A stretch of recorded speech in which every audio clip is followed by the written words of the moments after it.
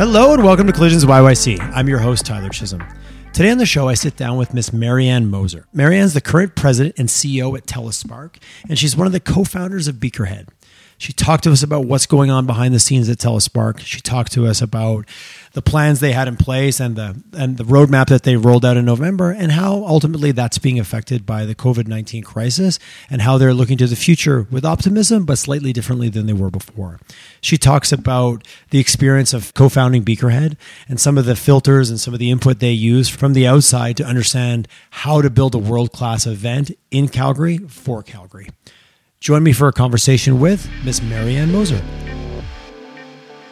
Hello and welcome to my guest this morning, Miss Marianne Moser. How are you, Marianne? I'm very well, thank you. Thanks so much for joining me on the call today. Again, as I've often said on these, I feel so fortunate I get to have these very intimate, amazing conversations with really unique people. And today, I'm excited to talk with you. You're the CEO of TELUS Spark, and you've been in that role like just coming up a year, I think. Is that what it's over a year? Yeah. And tell us a little bit about, I think everybody knows what TELUS Spark is, but I never want to make any assumptions. Give us your quick little, this is what TELUS Spark is and what it's all about, and we'll kind of start from there. Well, it's Calgary's one and only science center, and every city only gets one science center. So it has a reputation for being a gem among families in Calgary. Okay. And I took the job about a year ago to see if we can expand the audience and really help it be more relevant to what Calgary wants to do as a city. You know, Calgary has this kind of innovation agenda, whatever that means, different things to different people. Which we will get into today for sure. Yeah, we want to do some heavy lifting in that department. Okay. And how long, I remember when it was being built, because again, as I get older, I find years blend together. How long has it been there, the new one? 9 years in that location. Oh, wow. I knew I would have got that wrong because I would have been like 3, 4, 5 years ago it got built out. Calgary was a very different world, I would say 9 years ago than it is, let alone, maybe 6 months ago versus today, because we are recording this 8 weeks into, the COVID lockdown in Alberta. So I think, how many cycles has Alberta been through, or how many phases have we been through in those last 9 years? Like a good handful, I would say. Yeah. Lots of ups and downs. It got pretty bumpy, right? For sure. Yes, it feels like we were already kind of back on our heels, not to be whiny, because that's not who we are. We're Albertans, we don't whine. But man, we've been kind of back on our heels already, and it felt like things were starting to move in a good direction, and then the left hook of COVID kind of came at us all. Yeah. So, when you're on they always say when you're out at sea, I'm not a seafaring person, but look at the horizon, because otherwise the nausea will get to you. And that's what it really feels like right now. We just have to keep looking at the horizon. We have been knocked really hard. And so we just want to get back up, keep going, and try not to get too discouraged, right? By the blows that we're taking. No, I appreciate you've got to look farther enough out right now, because if you look just to the end of the end of the boat, or maybe look at the wave beside you, and you look to the other side and you look all around you, it almost feels like, the rocky seas are everywhere. And if you look a little bit farther out, and all the conversation I've been having with everyone, it's been interesting, the cycles, because, as COVID kind of unfurled itself, there was so much, okay, we have to deal with what's in front of us right now. But I definitely have sensed the last couple of weeks, there's more conversations starting to happen about okay, a little bit of hope when the government released its plan last week on here's how we're going to start coming back. It started to give people a little bit of hope. And I think the conversations are shifting, but what that looks like for economic transformation for Calgary, which is kind of the theme of this podcast. So from your perspective, even how TELUS Spark kind of fits into that, and we'll obviously go broader. How do you, has COVID shifted how you see the role that you guys play as an organization in Calgary, or is it just doubling down on the same things you guys were focusing on? We'll just pick 12 weeks ago as the pre-COVID timeline. Yeah. Well, we actually launched a new roadmap in November. So the COVID crisis has really signaled that we're on the right track. If anything, it's amplified the need to do what we need to do. They always say if you start a business when times are really tough, you build a super strong foundation. So in a way, for the mandate that I feel like I've been given, it's a test for sure to do what we need to do now in this environment. But failure is not an option, and so it will be that much stronger. No, you're starting a business when everything is going great. Mm-hmm. there was a lot of, I moved to Calgary in 2000. There was a lot of friends I had that were quote unquote real estate moguls because they happened to be in the market at the right time. And then all of a sudden they overextended. And there was a lot of things that happen when things are going well, when you've never seen the alternative and you believe that, the kind of the joke, this too shall pass, which I think is being overused, but that applies to negative and positive. Like when it's all good, we think it'll always be good. When it's all bad, sometimes as humans, we think it'll always be bad. Neither one are true. Totally. Well, we started Beakerhead. How many years ago was that? Early. We started thinking about it in 2006, and we really started getting it off the ground right when the 2008 crash happened. Interesting. So you have real life experience building something that I would say was also a non-traditional thing to build in Calgary. Mm-hmm. I say that as a compliment. Yeah. So, it had to be strong because it had to dig itself out. It had to be created in, those bad times. Which brings a whole different filter to the table. So getting to the question, and it's so easy to throw around, and it's often economic transformation and what that means. So from your perspective, and obviously you've been part of Calgary for a long time and been very involved through the cycles. When you think economic transformation in Calgary, what does that mean to you, or how do you think about that when you look at the role that your organization is going to play in that? What aspect of it, or how do you guys see it? How do you guys define it internally? Mm-hmm. Well, the landscape that I think we're operating in, I remind myself all the time of standing on a street corner in Shanghai, having a conversation with someone who clearly had ties to North America. He was curious about where I came from. And when I said Calgary, I think he seemed a bit disappointed because it wasn't a city that he'd heard of or had any connection to.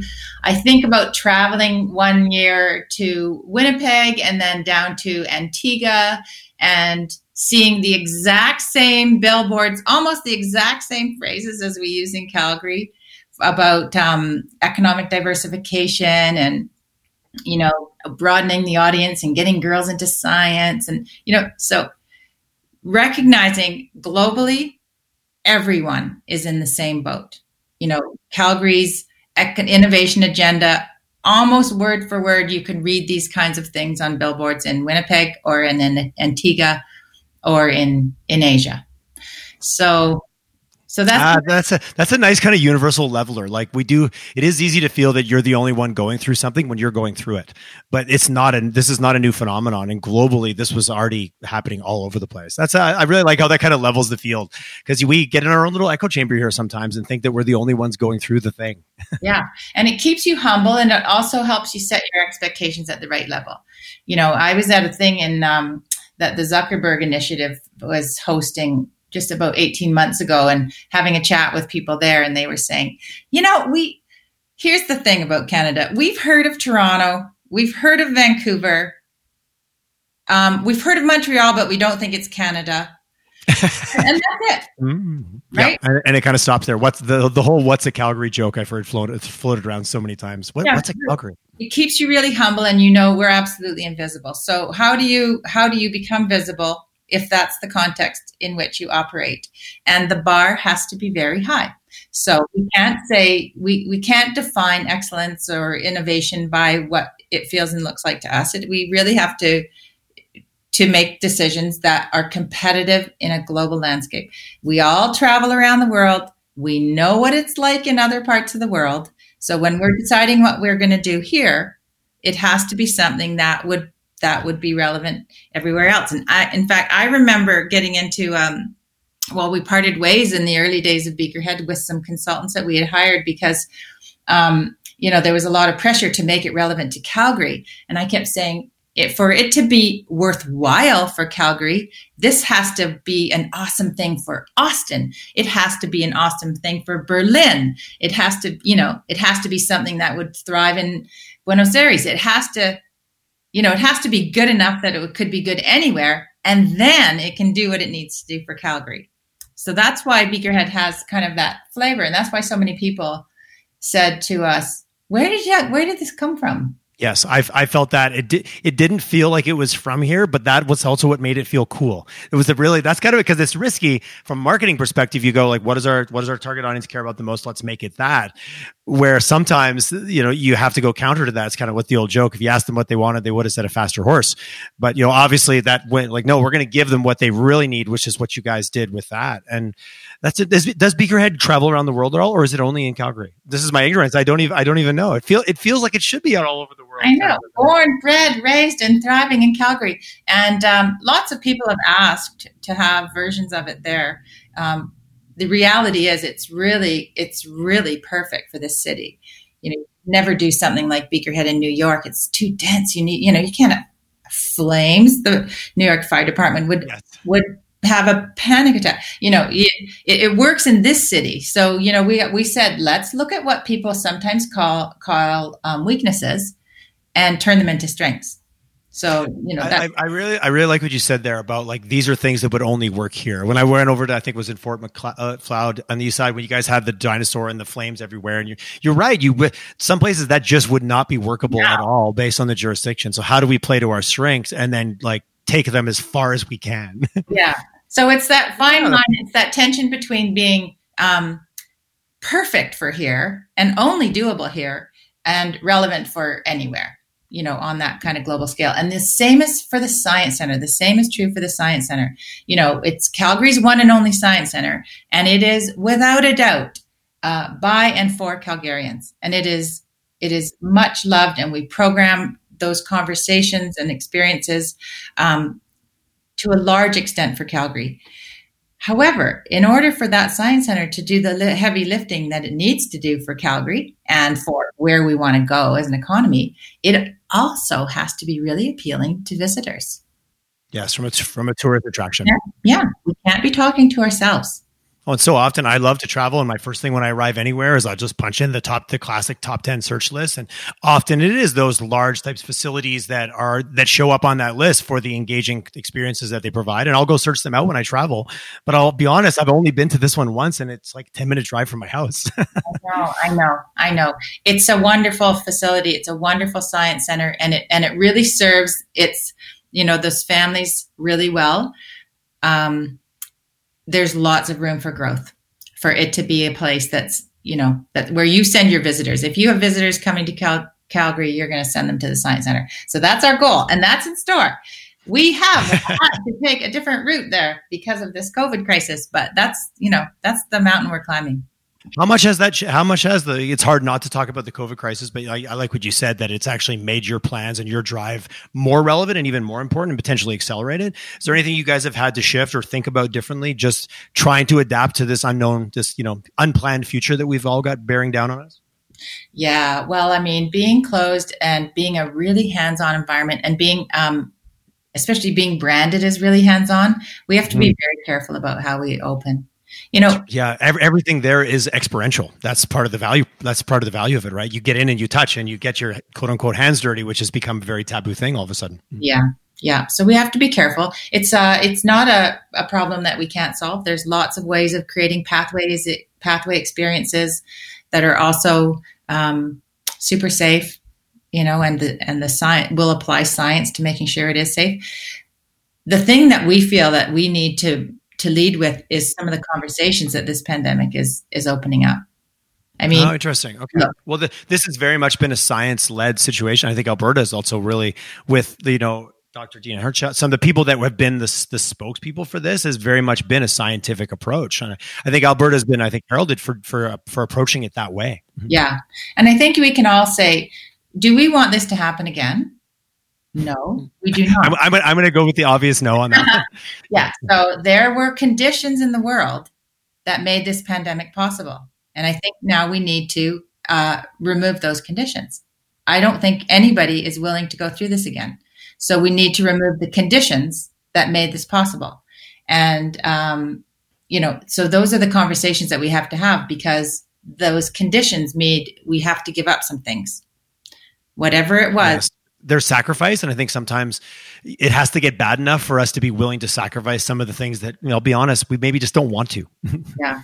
And to me, they're trade-offs. I mean, it feels like sacrifices to some people, but we are a social species. We really, this is such a cliche now that we're saying we're all in this together. We really are in this together. We are like a giant hive, whether we're, ants and bees are social species. We are a social species. And so, the trade-offs that we make in the end, they feel worse to some groups than others, but in the end, it will be better for everyone. And we need to figure out what those are, because there's opportunities too. And this is where I think we need to be smart as Calgarians. There are things we have a lot of strength in just where we're located, how we're set up as a city, how we're structured as a city, the high level of trust here, the fact that it's a pretty clean city, so we're on a really strong starting foundation for being a logical host for those tough conversations. We're not arrogant. We don't have a really strong position in the world to protect. We can pretty genuinely say, hey, what are the trade-offs and what are the opportunities that we could be looking at? That's interesting. Do you have any hints or thoughts of what? Because my mind kind of goes all over the place when I hear you say that. Any tangible elements or things that you think? Like, I liked what you said about even Beakerhead. Like, there's things that we can do here because we're here. Mm-hmm. So, and you're continuing on that theme, which I really like. Is there anything specific or tangible that for you comes to mind of like, wow, like geography, or you said like our commitment to the community and our trust of each other? Is there any things that you see, like if you run those down the road a little bit, where you see some of those kind of turning into something more tangible? Yeah, a little bit. Although it's on that fine line between, like all masterpieces, there's some kind of perfect tension between these, two choices. And on the one, I think the line we need to figure out, on one side, one hand, is the place, the land, the history here, the thousands and thousands of years of living here, that other ways of knowing have taught us a lot about. So it's being really rooted in this. Stay humble. This is where we are. And you were raised on a farm. I was super mentally healthy about being grounded in that way, right? Yes, you are part of the world that you live in, literally. Right. So we start on that foundation. We're part of the world that we live in. That keeps you humble, and it also makes you feel whole. I mean, I hope that doesn't sound too woo-woo, but hey, we can go. This conversation is going to take a lot of twists and turns. So no, I think we're open right now for a little philosophical approach to things. Absolutely. Okay, so 2 feet firmly planted on the ground, and a lot of respect for that, for the land that we're on. Right, this is the environment. On the other hand, technology. It has the potential to move mountains. Literally, it does. Technology is extremely powerful. It is used to develop the vaccine that we need. It is way safer to have surgery now than it was 100 years ago.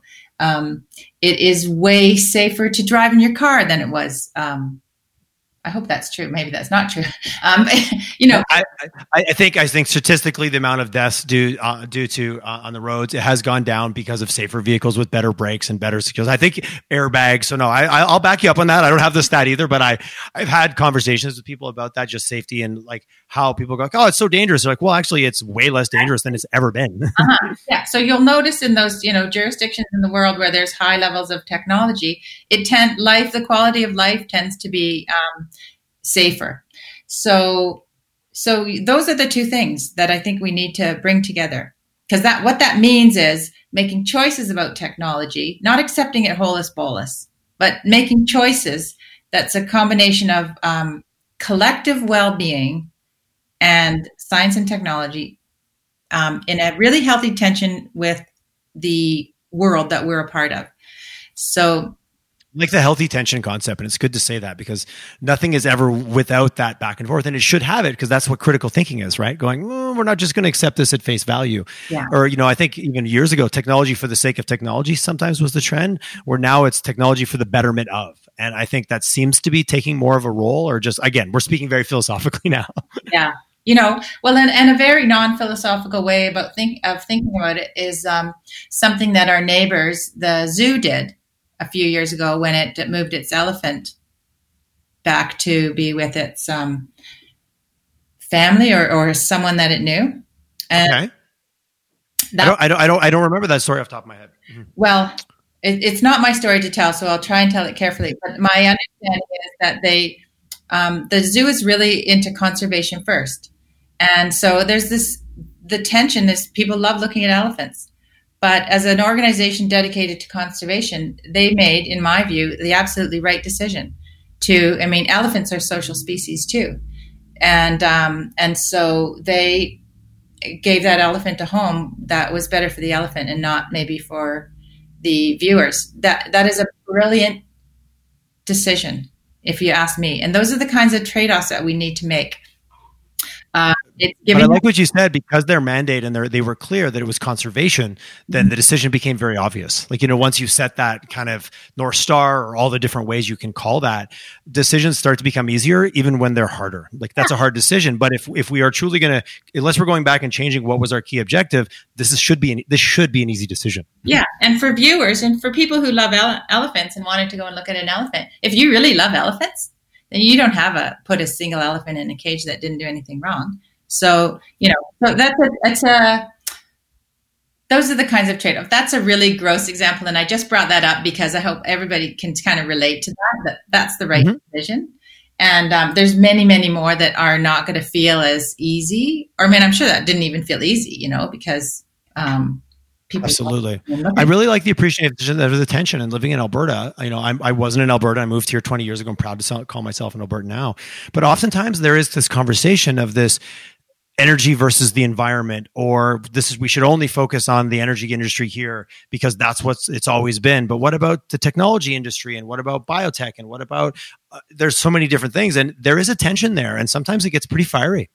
Because it feels like we're stepping on one for the other, but there is the sign of a balanced mind is you can hold two opposing ideas in your mind simultaneously and look at the value of each without just going one or the other. Yeah. It's easy to say on a podcast. Sometimes it's hard to do when it's something we're passionate about, like energy and fossil fuels in this province as being one of those examples. Well, and what if it wasn't a battle? Like what if it was yes. What if that path forward was a way of saying, wow, this actually works on both sides. There's a way that we can do this. It's a trade-off, but it's not a fight. It's if we do this, then we get this. And in the longer run, we end up, somewhere else.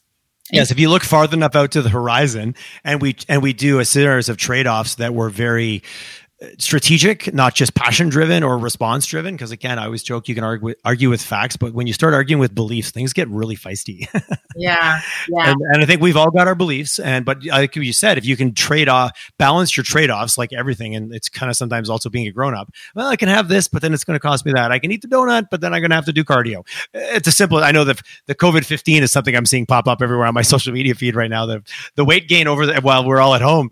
You look at everything's a trade-off. How do you look far enough down the horizon and kind of go, well, I want to get here, so I'm willing to make trade-offs now. And yeah, that's a tough one. And everybody gets pretty fired up about what they believe in the moment. I know. Well, it's because there's so much judging going on.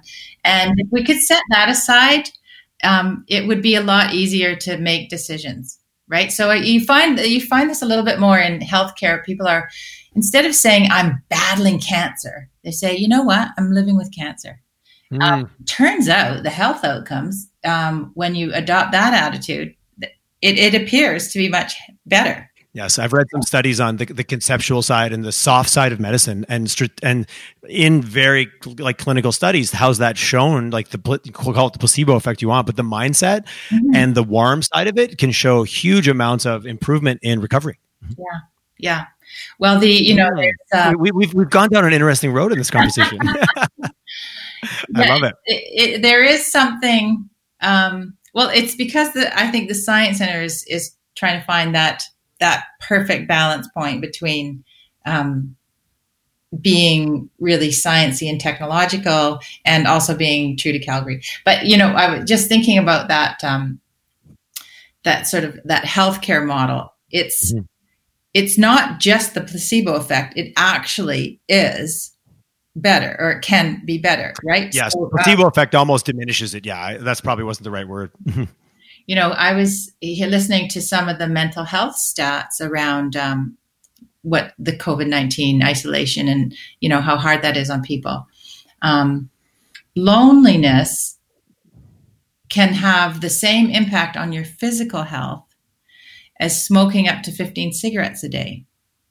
Oh, I have not heard. Wow, loneliness is the new smoking. I have not heard that. That's powerful. Yeah. Wow. So, that's a disgust. Like, I'm going to use the word disgust. That's a disgusting comparison to think about.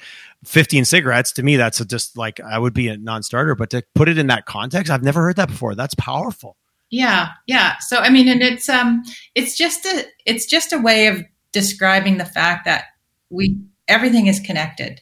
Certainly mind, body, mental health, spiritual health, all that stuff. It really is that they're parts of a whole, and if you're in tension or battling, the old, mind heart battle. If you're just, I'm not going to go, I'm not interested in a fight. What does it look like to find a fine line where all sides can survive? So can't we all just get along? I couldn't resist. So back to the world we live in, back to the ecosystem that we're all part of. Obviously you can't talk about Calgary without talking about Alberta, without talking about Western Canada, then Canada. But what do you see? Because obviously you're very involved in the community, being the role that you have in the organization that you work with. Where are those things? Where are we doing well? Do you have examples of like, yeah, you know what, these groups are really coming together and they're balancing off maybe these two perspectives, or there's initiatives that you've been aware of? Because part of the show is also to get people aware of things that are going on that they might not have heard about. Mm-hmm. So is there some things that you want to hold up as like, hey, we need to be proud of this. This is great that this is happening. Well, it's not my area of expertise, but I will say this. I'm always surprised to hear how strong this area is on in terms of technology. So I did not know this, but I just learned recently that Alberta has an Internet of Things Association. Yes, the IoT. Yeah. Mm-hmm. Yeah. I think it is the most robust of its type in Canada. Is it? I have Brenda Beckendorf is the woman who runs it. Yeah. And I think when I had her on the show probably 2 months ago, they went from 40 member companies to 120 member companies in like 6 months. Yeah. So it's just skyrocketing. Something about the whole IoT concept to me, it just feels right for Alberta. I don't know. There's something about it that you're right. You don't hear about it until you do. And it's there's quite an under movement of companies working in that space that you just never hear about. No. And, the AI group that is at the University of Alberta, it is one of the best in the world. It is that team, machine learning team up there is just top of class. And, so there are these pockets of unparalleled excellence, and there's not enough of them to give us a Silicon Valley brand, but there are things that we do that are very, very strong. There's some quantum researchers in Calgary they're just at the top of their class. And there are artists who have, won the Palme d'Or at Cannes, or just absolutely top of class, who choose to make Calgary home. So they're here.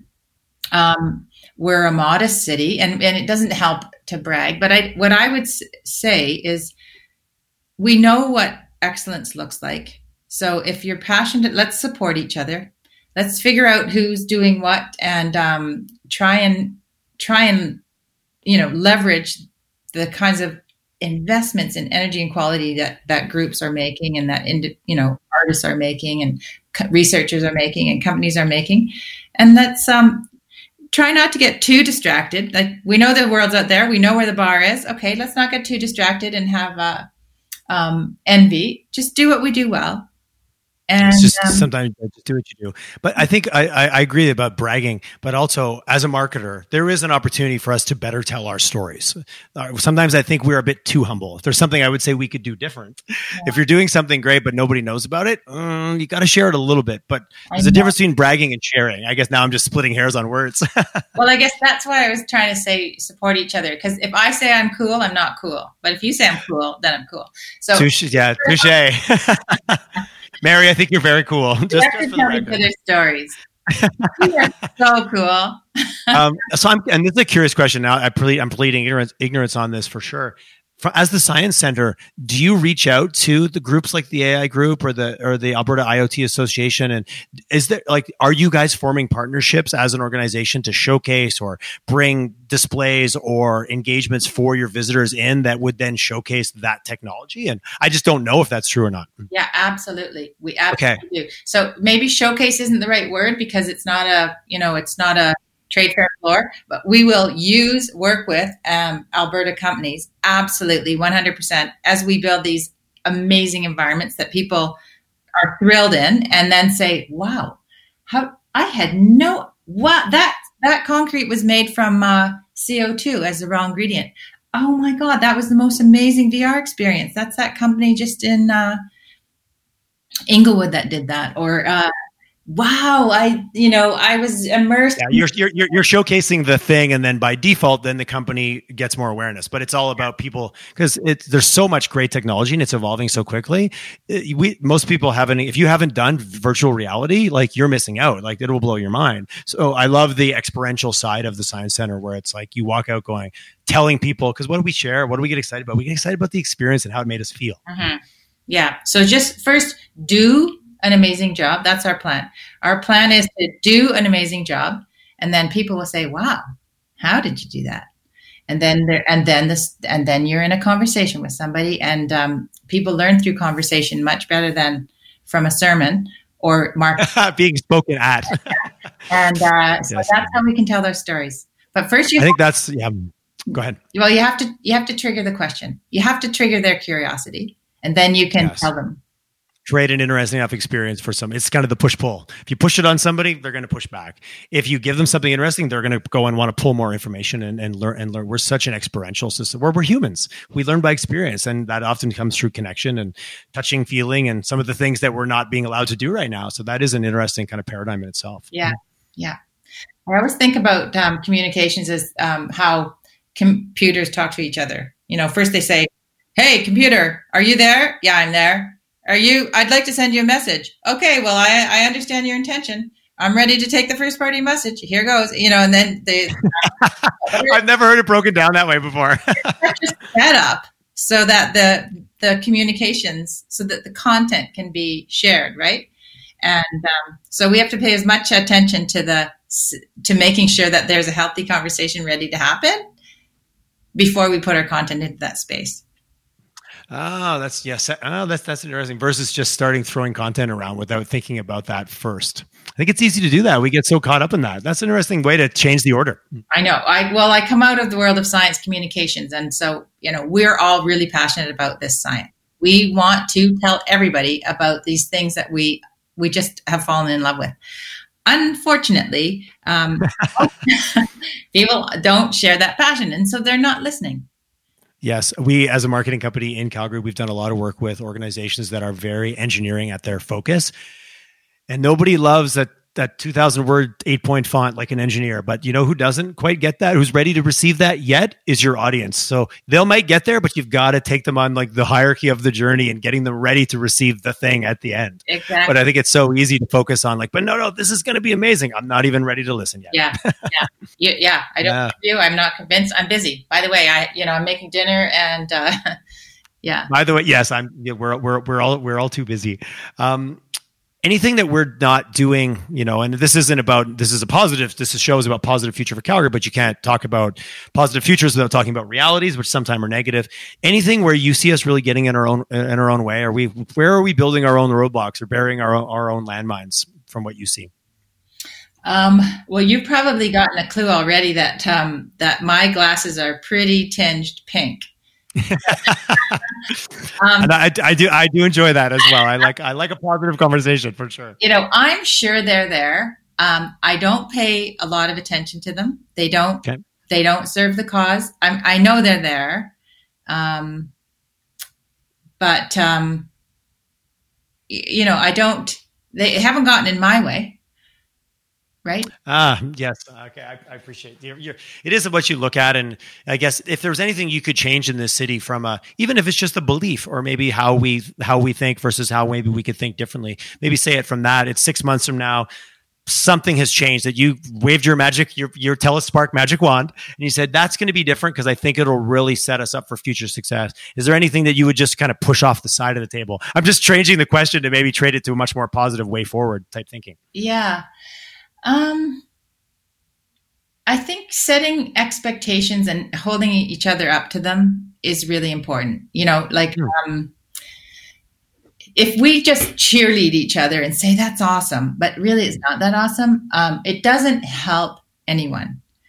Okay, I appreciate that. Maybe a little more willingness to be honest and not just, I've had guests on and they're like, I really want to, say that we need to do, but I'm scared to say it because someone might be offended. I'm like, sometimes you got to take the risk to put something out there just to get the conversation going without with being respectful in that process. But you're right, just slapping everyone on the back saying good game without actually giving honest feedback. But feedback's hard because not everyone is ready to hear it. Mm-hmm. Well, that comes back to that sort of and instead of the battle situation, right? Because feedback can be a way of saying, I actually really respect how much time and energy you put into this, and I see some potential here. And so what if this is what's working for me, and this isn't what's working for me? Have you thought about this, or have you thought about that? So taking the time to give that feedback, as long as the recipient doesn't take it as judgment or criticism, then they can say, right, okay, let me tackle that. And that way, the bar goes higher and higher for everyone. So I do think we have to hold each other up to those high standards, and it means when you're talking to each other, looking behind you and seeing whether or not this would hold up in a global context. Because otherwise it's very, very easy. We're all human. We want to be supportive. It's so easy to be talking to ourselves. But something you have to keep looking outside. Okay, we're talking to each other, but is it a conversation that's interesting on a global scale? That's the global. I've had some innovators and some entrepreneurs and startup people on the show in the last little while. And a couple of them talked about going through creative destruction labs or working with Startup Calgary. And they're like, if you're not willing to let other smart people tell you about the things you're not seeing and the blind spots that you're creating, it's hard. You go home that first night and kind of have a tear, and then you get over it and you listen to the feedback and you move forward because they're there with good intentions. Yeah. But are you ready? Are you ready to receive it? And that's get back where we keep circling back to the philosophical side of this. We're still all humans having this experience, and sometimes we're a bit fragile. Yeah. Well, and one of the ground rules for creativity that we use at the Science Center is to check your ego at the door. It just doesn't. We really can't get to where we need to go if we're all concerned about how this makes us feel. Because it's not about us. It doesn't matter really how it makes us feel. What we're trying to do is create experiences that make other people feel awesome. So let's just park us. And we all have egos, but they're not useful in a creative space. And we're going to have to... They have their place. It's to know when to turn them on and when to turn them off. Yeah. That's the trick, right? Yeah. Pick it up with your bag on your way out. But leave it there. Yeah, it's part. Yeah, because you got to use short form too, right? You got to use shorthand, and sometimes you don't have time to couch every comment in the good news sandwich. You've just got to. Everybody's agreed. Gloves off. This is what we're doing here, and then we're going to leave. It's going to hurt a little bit, but when we leave, we're all going to be so proud of what we've accomplished because it's much stronger than any one of us would have done on our own. We changed our philosophy years ago because working at an ad agency, you do a lot of creative, and it was like, well, whose idea was that? Was it your idea? Was the idea only happened because we were all in the room together, so it's everyone's idea. There's no like whose was it, and because I'll say one thing and then you'll add on it, then you'll take a piece off and you'll add another piece, and it changed our culture when we started to focus on that together. It takes a team to execute, but these ideas can come from anywhere. At the end of the day, I only responded the way I did because you questioned me the way you did. So was it really my idea, or was it? And I think that's a different mindset from the I to the we and the us versus me kind of. And if you ever waste time trying to follow a thread back to see whose idea was what, it's such a waste of time. And in fact, it's not the point. It's really not literally, it's not about getting points. It's about figuring out, is this a team that can come up with amazing experiences for other people? If yes, I'm on it. If not, you do need to have you need to be secure. You're back to yes, back to so I think the first guest I had on the show was Jim Gibson from Rainforest, and he talked about the rainforest concept and just like it all starts with you and your own mindset. If that's not open or that isn't willing to receive new information, be right, be wrong. Mm-hmm. He goes, forget about all this other change is going to happen when companies aren't going to solve it because it's still a bunch of individuals coming together. And he kind of opened this series that we started with Collisions, talking about it's not government, it's not companies, it's individuals and the mindsets that they have. And it's very philosophical, but it's very true. Yeah. So I guess just to answer your question about, is there anything that you would change? It might be that even though I said, we have to stay humble, we also have to be confident because that's the ground rules for being successful right now. Like Jim says, we need to be confident. That confidence will allow us to do things like check our ego at the door and really hold each other up to higher standards and do whatever it takes to get there. But you're right. That confidence is what allows you to be secure in those situations. To be right or be wrong, it doesn't matter. It's not even right or wrong. It's the learning. It's the journey you're on. If you're not confident, that's where it gets into kind of sacred ground really quick. Yeah. We could almost just stop right there. I'm not going to, but I'm like, that felt like a nice, we'll just go very, very full spiritual at the end. Yeah. If you were going to build, where this is now an opposite of a philosophical question, or maybe it could be, a dashboard, things that you look at as an organization and say, well, okay, I like where things are headed because I see this is happening. If you were going to build your Calgary dashboard or Alberta, like we're moving in the quote unquote right direction, is there any key indicators for you that you really look for? Some people say net new migration. Some people say startups. Some people say, I've had someone say that, you know what? When we see a bad oil and gas headline in the newspaper, we don't care about it. We're not worried about it anymore because it isn't our only industry. So it can be anywhere across the board. Anything on your dashboard? I would look for a critical mass of companies, organizations, experiences, it doesn't matter what it is, that are noticed elsewhere, right? Like the library getting headlines in the New York Times was very good for Calgary, for much more than just the library. So the more that we are noticed by others, again, we can say we're cool, but if other people say we're cool, it means something. It holds way more water. Yeah. Absolutely. That's what I look for because, the power of just a handful of good stories is amazing. Like I had heard about Austin for decades before I went there. And I didn't even actually know anything about any companies there, but I heard a couple of stories about Austin, and it's all it's the hero story that goes, they used to be this, and then they tried really hard, and then they became this. And, that doesn't have to, you don't have to hear those stories more than a handful of times for that to change your perception. The thing I realized about Calgary, when we first started Beakerhead and we were inviting folks from, I remember in the first year, we had people come in from Vienna and California, Montreal, like quite a few different parts in the world. And I was a bit nervous of what the Europeans and the Californians especially were going to think of us. And they were so impressed. And I realized, interesting. Yeah, I thought, we don't have to do a hard sell. We just have to get people here. Because the restaurants here are it's kind of a cool city. People are very friendly. The last 5 to 10 years, when I first moved here back in 2000, there was a moment of I was from Montreal and that whole scene. I moved here. I was like, But in the last 5 to 10 years, Calgary is just the restaurant. I think it's improved tenfold in the last 10 years. There's some really neat spots and there is really good restaurants. And there's some really nice vibes in different places, and people are very impressed by how clean it is. So how clean it is, how friendly people are. There's a lot of things that is very Calgary and very ownable here too. Yeah, so we just have to get them here, right? Mm-hmm. And that's unfortunate because during this current situation and travel, I don't know what that looks like for the next. It will come back around, but unfortunately, we have a very different world ahead of us here for the immediate future. I know. Luckily, the whole world's in the exact same boat. Yes, 100%. There are tourism countries Yes. You look at. Yes, you're absolutely right. Yeah, I didn't want to make that sound like a whine, because you're right. There's a lot of communities that is their GDP is tourism. Yeah. So that's now, I think this global pandemic has really leveled the playing field, and we're all. It's not about competing now for people who are making other choices. Nobody's able to go anywhere. Yes, so we're all going to start from scratch again. Yes.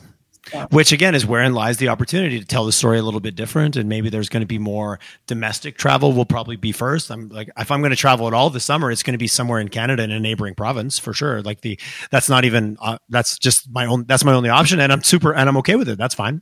Look, I like a science and engineering city with wide open spaces. This sounds good to me. This sounds safe. Well, that happens to be our brand, right? So yeah, there's always opportunity at all how you engage with them. Last question, or maybe a couple last questions, but if you were going to take two industries or two groups, could be either, and kind of collide them together, and that maybe is because they need to just learn from each other. One's really accomplished something that the other needs. Is there any industries that you think, or any groups or organizations that should be spending more time together just to create a little bit of that kind of open creativity that we talked about? Mm-hmm. Well, I mean, that was the whole point of Beakerhead, was to bring the art world into collision with the science world. And they both, it's not that the science world or the art world needs it. Actually, it's just that the mainstream world needed a middle ground of both of those places, right? So science is very specialized, and it uses its own jargon, and many scientists want to communicate it. And to be honest, it's not a skill that is valued all that highly within the science community, although that's changing. In the art world, same thing, very specialized, very peer-reviewed, holding just like science, and they're super siloed. And so if you bring science into the art world or art into the science world, what ends up happening is that it gets uncomfortable in both silos. Like, really, I mean, you could deal with science in art, but scientists don't respect it. You could have scientists making art, but scientists are, artists, they're not dabbling in art, they're professional, right? Yes, they're living it. Yeah. So what we need is a place in the middle that's different than either of those other two. It's not just a commingling of the two. It's a different thing. And that's okay. I appreciate that. It's not just we're gonna jam this in here or jam it in there. It's almost like that, the third place, almost like that whole mindset. It's like, no, we're creating an actual whole new category or way of thinking that doesn't force one into the other. I like that. It's a whole other thing, and that's what the Science Center is. It's a cultural experience. It's an emotional experience. It has science embedded in everyday life and things that you care about. So, and that's very different. It's not pure art. It's not pure science. It's a third distinct profession. So, we've started a science communication school at the Science Center. I didn't know that. That's super interesting. Yeah. So this pandemic has interfered with a few of the launch plans, but I'm sure it has. It's because it's a distinct skill. It's not. It's scientists are often. What's the right word? Not discouraged. If they spend too much time talking to the media, their peers think that they're not spending enough time in the lab. So we need to create sort of professional respect around people who are willing to bring science into mainstream culture, and not hold it up to the same standards as what it means to do science or what it means to make art. Because art too, like, you don't tell artists, oh, a little more blue. It's an art form, and they do what they need to do. They're professionals. But in this world in between, it's very designy, because it's all about an experience. And we got to listen to data. If it doesn't resonate for people, if it doesn't connect with them emotionally, then we're not going to achieve why a science center exists. Well, I heard what you said. The way I heard it was, we create experiences that people value, and like that, and taking the world of science and art, bringing it all together. Because you're right. If someone's having that experience, they're going to learn more. They're going to engage more. They're going to take more away. If they don't see it as relevant or valuable or connect to it at all, they're done. They're done. Like, we have very short attention spans. Right. Our job is to create doors and windows into this world. Did it work for you? Could you walk through that door? Could you see through that window? If not, we haven't done our job. But that job is a different job than doing science or making art. So, and it takes. You give me a whole new way to think about the Science Center. So that's awesome. And so if I'm an organization in Calgary, I'm a company, I've got something cool or a technology that I'm really excited about. Would I reach out to the Science Center to look for help? To like, hey, how do I tell my story better? Or can we participate in something that you're doing? Like, does it work? Is it as transactional as I just made it sound when I said it that way? Yes. You should definitely reach out. Is it as transactional? Okay. Well, we need to talk, right? Because start back to the conversation, right? Well, people think, hey, I've got this really cool thing. I want to share it to people. And then we're going to say, do you think they care? Which is back to those being able to deal with those hard questions. Yeah. Absolutely. Go ask somebody else if they care about it as much as you do. If the answer is yes, then let's figure out a way to make that story accessible to all kinds of people. But 9 times out of 10, the answer is no, because most research is pretty high up on the research bench. I mean, this is no territory, right? There's not a lot that can be easily brought into everyday conversation right now, just because of the way, the scale at which science is done now, and how comprehensive it is. Right. How deep they go down that rabbit hole. Mm-hmm. Or for a technology company, for example, to be really successful, you have to have mastered, something probably at a scale that is invisible to the human eye. I'm just thinking of a nanotechnology invention, right? So, your genius, your stroke of genius is probably invisible. It may even be a process or a service, right? That's boring for most people. From the experiential standpoint, like you explained. Yeah, absolutely. Like it's got to be big enough that it creates a wow factor. Yeah. But in the hands of the right storyteller, there can be a wow. So it's just not automatic. It takes time. So then to answer your question, yes, please. Yes, we want to help. We want to be relevant. Yes, let's have these conversations. I'm hearing loud and clear that you want to be in let us be in the conversation, even if nothing comes from it. At least we're having a conversation. Something always comes from nothing ever happens without a conversation or a relationship somewhere in the mix. And chances are, in the process of helping you understand what that story is that's interesting to others, because a lot of times we found that scientists or technologists, they don't always understand what the really interesting thing is. Like, we'll be talking to somebody for an hour, and then in the last minute they say something. It's like, you're kidding. Like, that's where that's the thing. It's 100% the same as we're doing discovery with client. They're like, yeah, we do this stuff, but we don't tell anybody that. I'm like, oh my God, that's the thing you need to talk about. Like, that's the thing that your core competencies are often the things you just take for granted as like, well, that's just the way it is. I'm like, yes, only for you though. We need to share that. And that's the inventor. That's the being too close to it paradigm. I think we all deal with sometimes. So any conversation with the Science Center would probably be helpful in the long run, even if it starts in the science communications part of the center, where it's not really ready for mainstream cultural consumption, but there's definitely a conversation there, and that's one of the things that you're going to see when we reopen and when we're able to reopen in a more natural way, is that we want to host those conversations. We want to have those companies come in.